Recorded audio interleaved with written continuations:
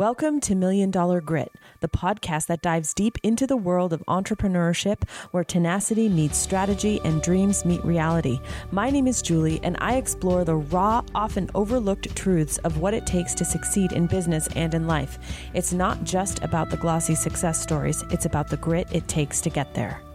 Hey, this is Julie. Hope you're doing amazing. Today, I want to talk about lead quality. I know that may on the front end sound like a boring topic, but it's actually not. And the story behind this goes as follows. I have a client and she reached out to me in Voxer and she was discussing an offer that wasn't converting very well.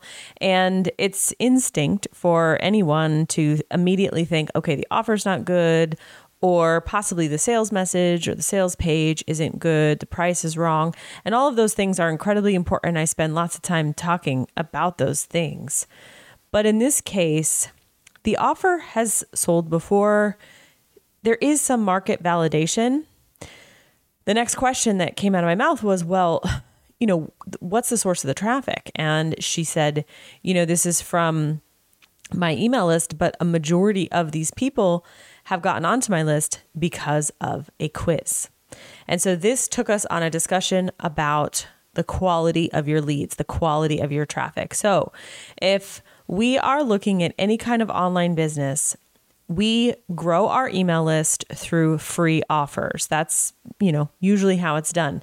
We also have in our arsenal as marketers, we have these low ticket offers. And so I want to sort of rank them, talk about the different categories, and then have you take inventory of your business and look at, okay, well, what quality leads am I attracting based on what free offers and gifts are out there? So I actually want to start with the highest quality lead first. And it's a little bit of a misnomer here because the highest quality lead that you can get in your business to sell, your products is actually a customer. But we're talking about the customers who spend a very small amount of money. So right at the top, the very highest quality that I've seen are people who buy your low ticket offers. So technically they're customers.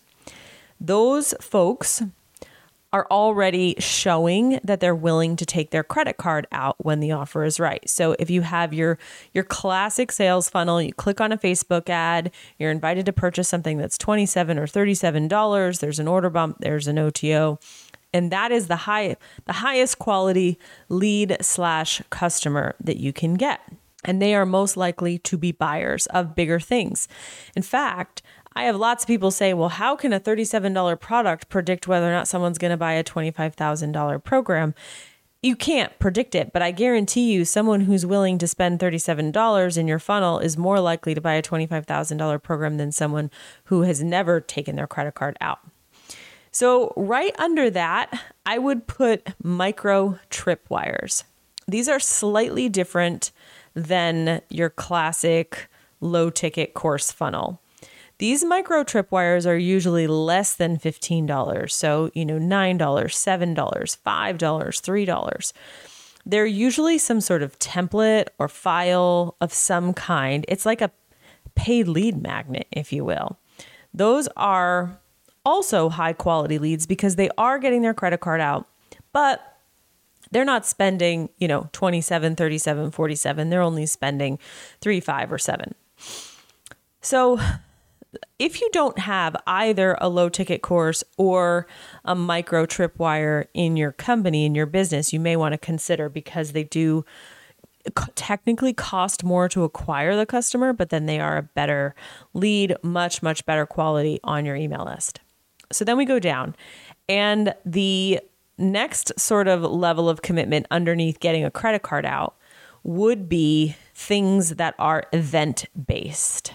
So free offers that are event-based consist of webinars, right? So live in-time webinars, challenges, so live free 5-day challenges, workshop series, right? So we taught a 3-part workshop series where it's a free class for 3 weeks in a row on, like, say, a Monday, Those are high quality leads because you're asking people to commit time and energy and attention.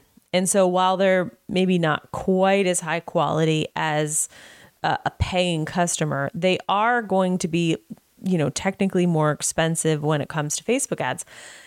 And so people might be like, well, I can get leads for cheaper if I do a quiz. Sure, you can, but quality wise, you're probably getting a better lead when someone is willing to participate in some sort of event. You might actually want to put a free phone call in there as well. If you offer like free strategy sessions, that would be sort of an event based, like the event is the coffee chat, if you will. So that's kind of the second level underneath the low ticket course micro tripwire customer lead type people. So if we go even lower than that, now we're getting into a little bit less high quality, but can still be great leads. And these are people who they download free gifts. Most often these are checklists, these are PDFs, they may be ebooks, guides, workbooks, things like that. They are your classic freebie, if you will. We call them opt-ins, lead magnets, freebies. Those can oftentimes be cheaper than what it costs to get someone to attend your webinar. But again, quality-wise, it's going to be a little bit lower. And so those are easy to put out, easy to run, and tend to, depending on your niche, you can get still $1, $2 leads off of Facebook ads. If we go one level lower, now we are in the lower quality bucket of quizzes and giveaways. And so these types of free offers tend to attract freebie seekers, even though you can find good people in there. More than likely, the quiz is going to be that sort of impulsive, like I want to take this and I just want to get my results. Assessments, if you position your quiz a little bit more like an assessment, then you sort of communicate psychologically like, hey, this is going to take some time. If you make your assessment involved enough, I would actually take that and now move it over to the event bucket, in which case you probably have a high quality lead. But, back in the day when you were scrolling on Facebook and you see all those like Playbuzz quizzes, like what Disney princess are you? Those kinds of things. All those quizzes that like get you lots and lots of leads tend to be very low quality.